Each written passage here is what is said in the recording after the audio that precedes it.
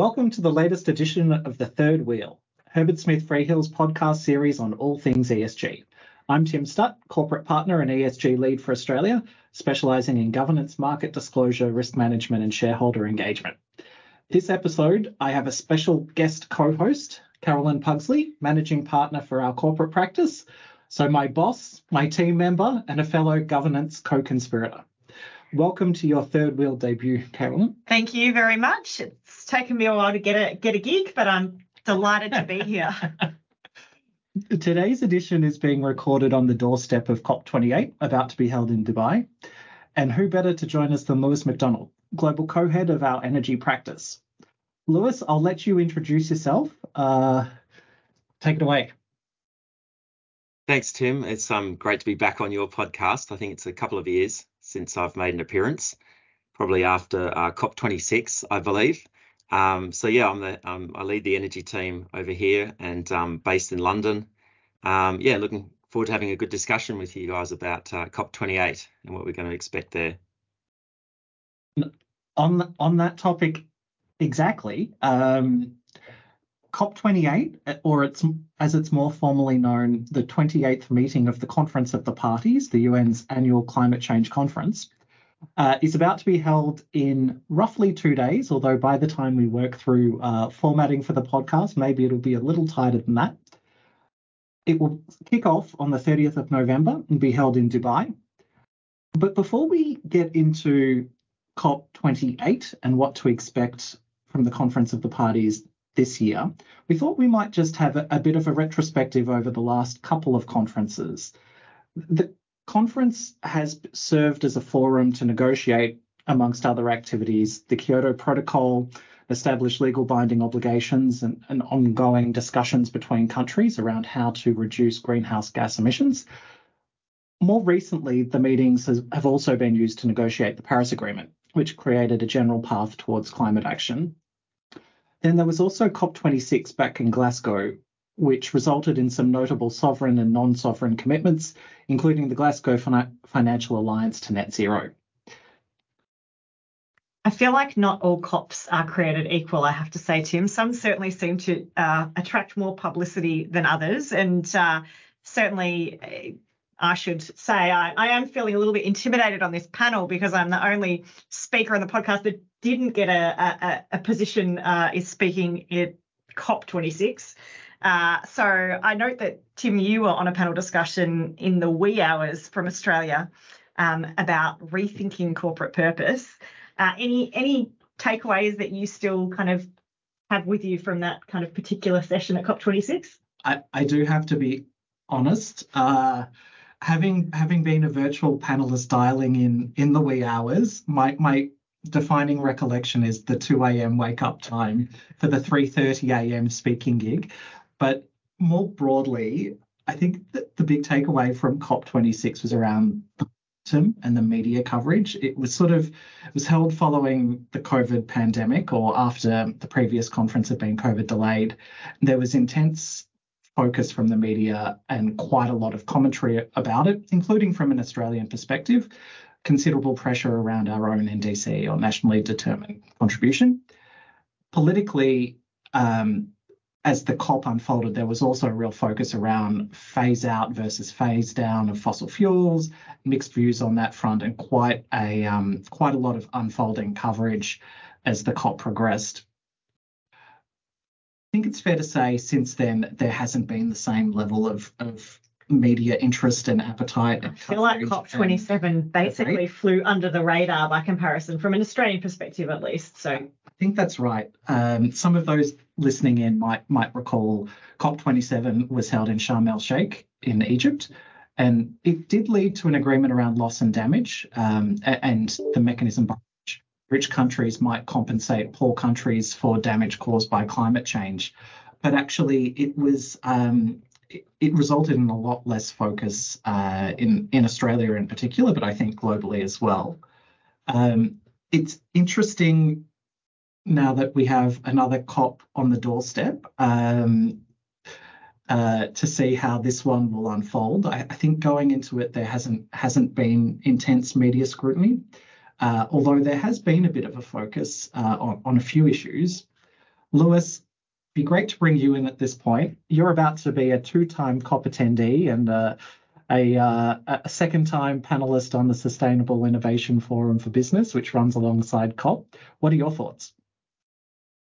Yeah, thanks, Tim. No, look, I was in Glasgow in 2021, and it was interesting to walk around and see the sort of the level of kind of frustration and anger, if you like, that's out there on the streets. There were protests, there were a lot of banners, and you can see from those messages just the level of angst that's out there in the community, particularly among young people, I would say, about climate change and the fact that for a lot of people, not enough is being done about it quickly enough. And I suppose those of us who are in the corporate world and who are advising those in the corporate world, we have to accept that, if you like, that there is that frustration out there at how at the pace of things and how it's going. The fact is the global population is still growing. Prosperity around the world is still going up, which is a good thing.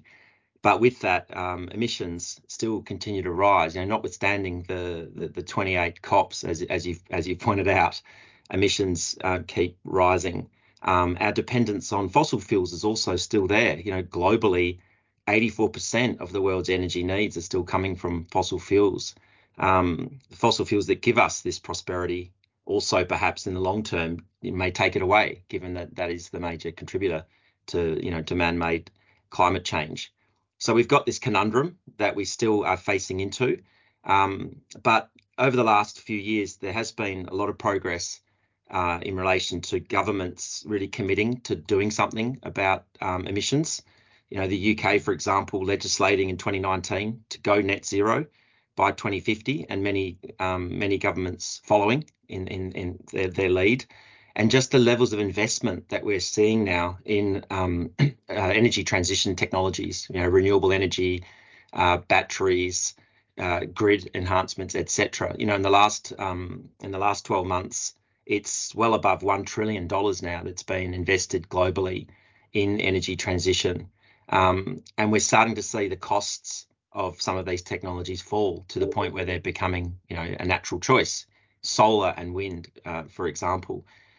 So we're starting to see real progress. We're starting to see uptick, but we continue to face this issue, if you like, that as the energy demands grow, fossil fuels are still very much part of the mix.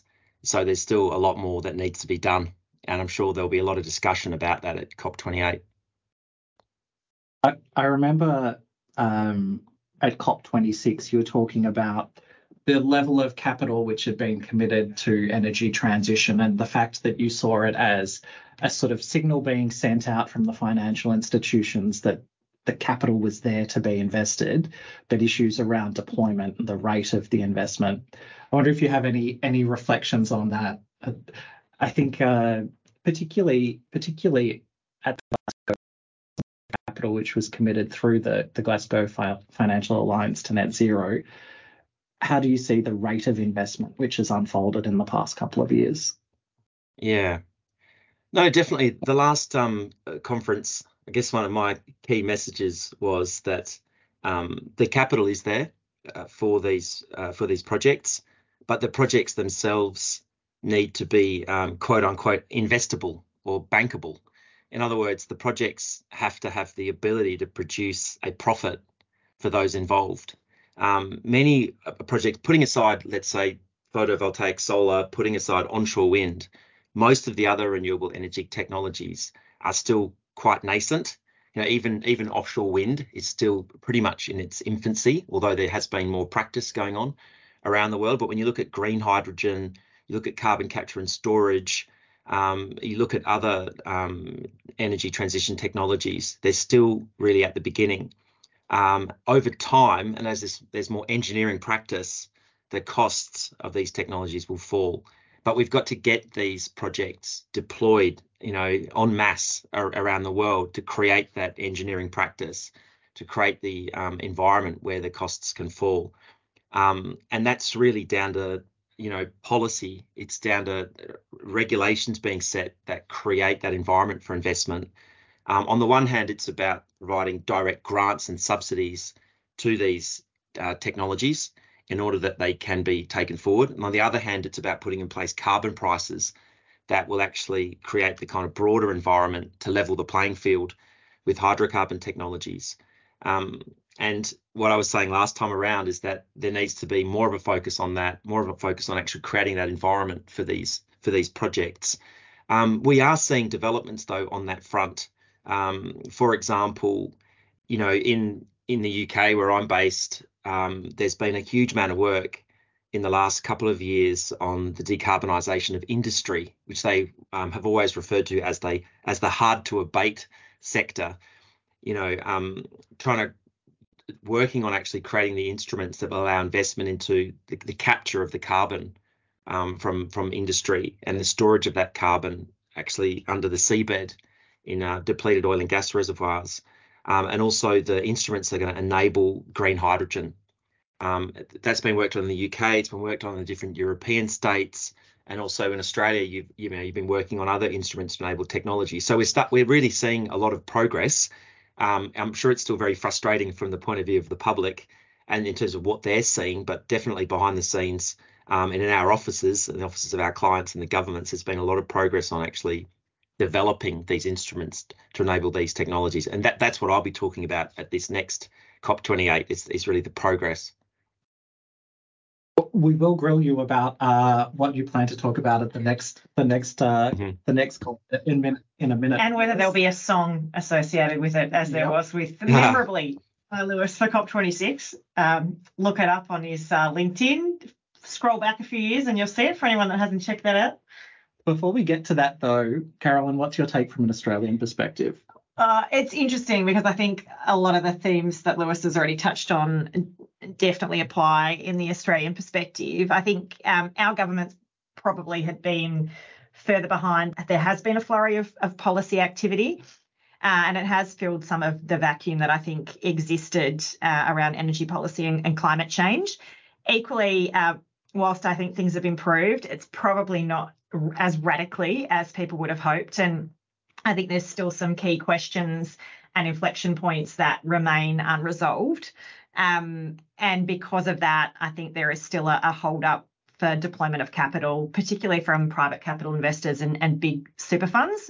Definitely in the Australian market, they are on the lookout for opportunities to invest in the energy transition. But the comments when you talk to those investors is there's just a shortage of quality opportunities, or what Lewis would sensibly call investable opportunities. And in terms of what I think those inflection points or those pieces are that haven't quite yet been nailed down in Australia, I think one of them is there is still very much an active debate around the role of gas in Australia's transition, and the government is still continuing to send some mixed signals around where it stands on that.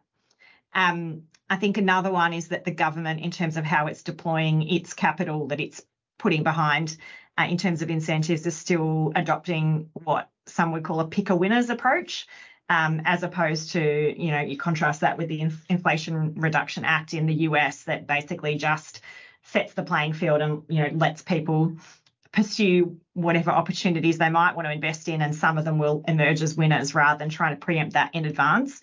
And with things like carbon capture and storage in Australia, there is still a feel that there is a bit of a foot in both camps in terms of incentives around that.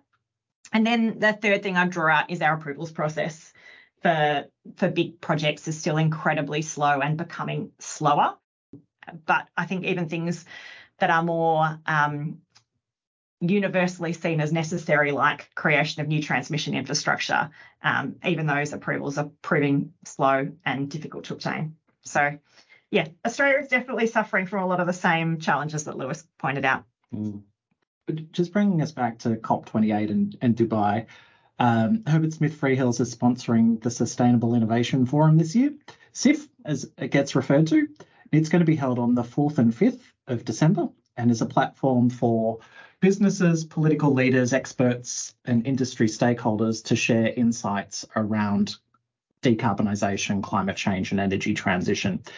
The overall theme is transformative innovation for a nature-positive, net zero, equitable economy, or a COP of action.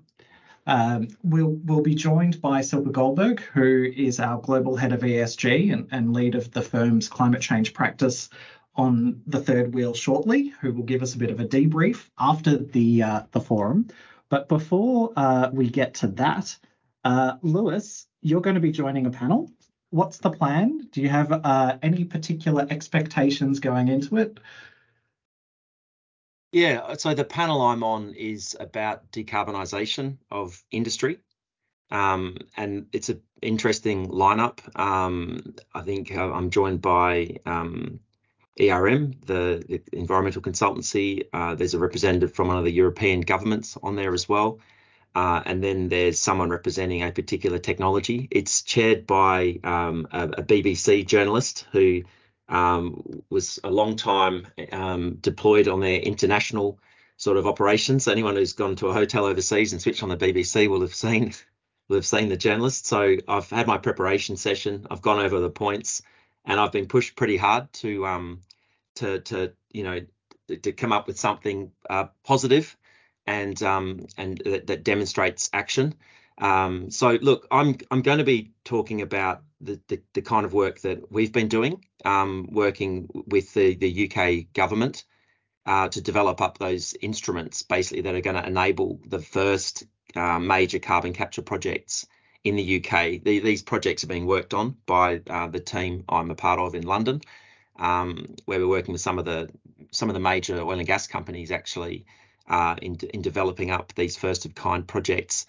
The UK is basically, they've run a competition over the last couple of years to try to look for what are the most hopeful carbon capture projects that can decarbonise entire clusters of industry in the UK.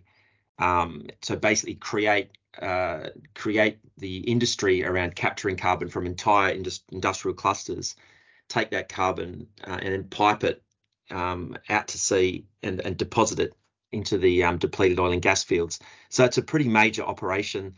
It's going to need a huge amount of government support. And our clients have been working directly with the UK government, over the last couple of years to try to enable this and create the first of kind of these sorts of operations. So I want to share that with the panel and with the crowd, and get into good conversations with others about what they're seeing, because I think it's through the sharing of this experience and the sharing of this kind of regulatory technology, if I can call it that. I think that's going to enable decarbonisation to spread, if you like, around the world. With countries like the UK, Australia, and the US really setting the example. So yeah, I'm looking forward to the discussion. So Lewis, one aspect of this entire transition we haven't really touched on is the linkages between all the investment and projects that need to happen and all the exciting things that I think we're aiming to do as a global society to achieve this transition, but the trade-offs in terms of affordability of energy in particular and reliability. And, those are very front and centre, I think, in each of individual countries' dialogue around transition. What are your thoughts on that, and whether that's going to be a thematic that really gets attention at COP28?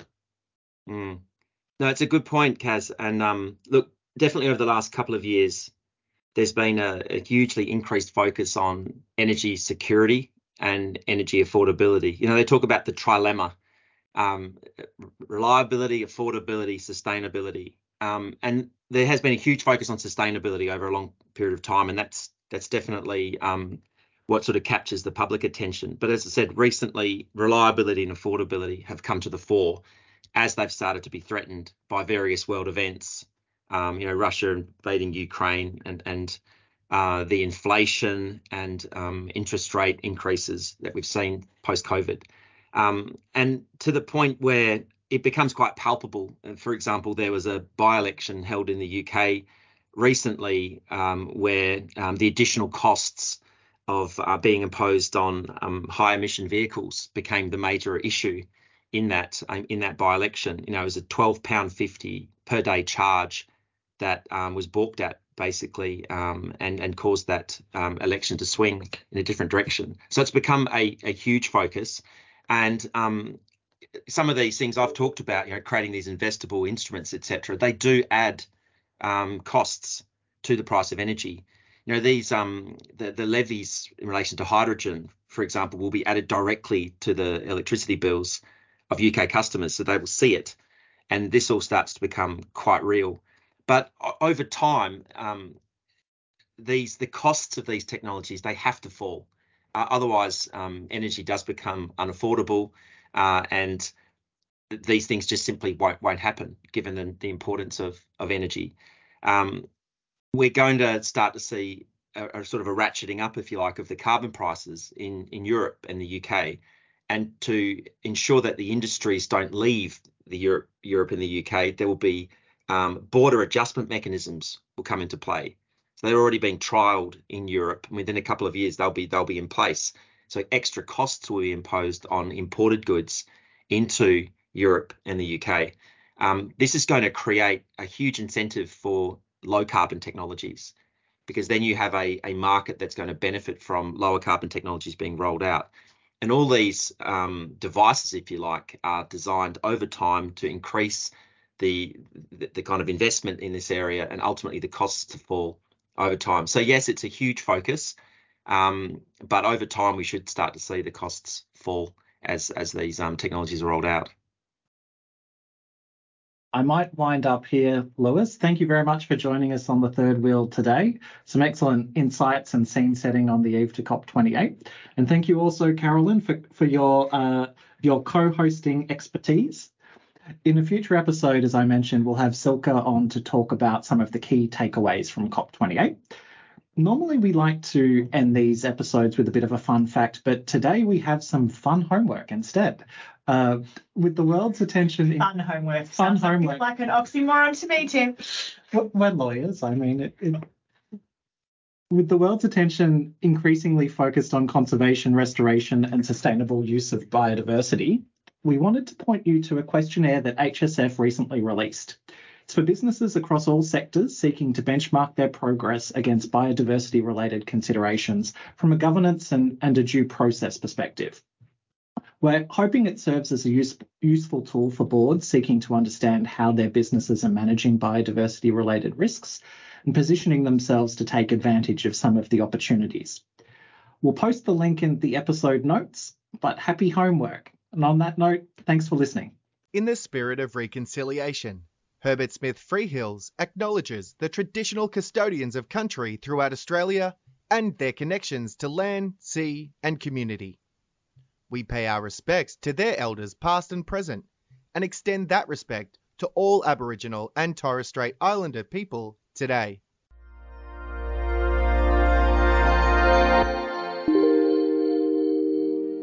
You have been listening to a podcast brought to you by Herbert Smith Freehills. For more episodes, please go to our channel on iTunes, Spotify, or SoundCloud, and visit our website, herbertsmithfreehills.com, for more insights relevant to your business.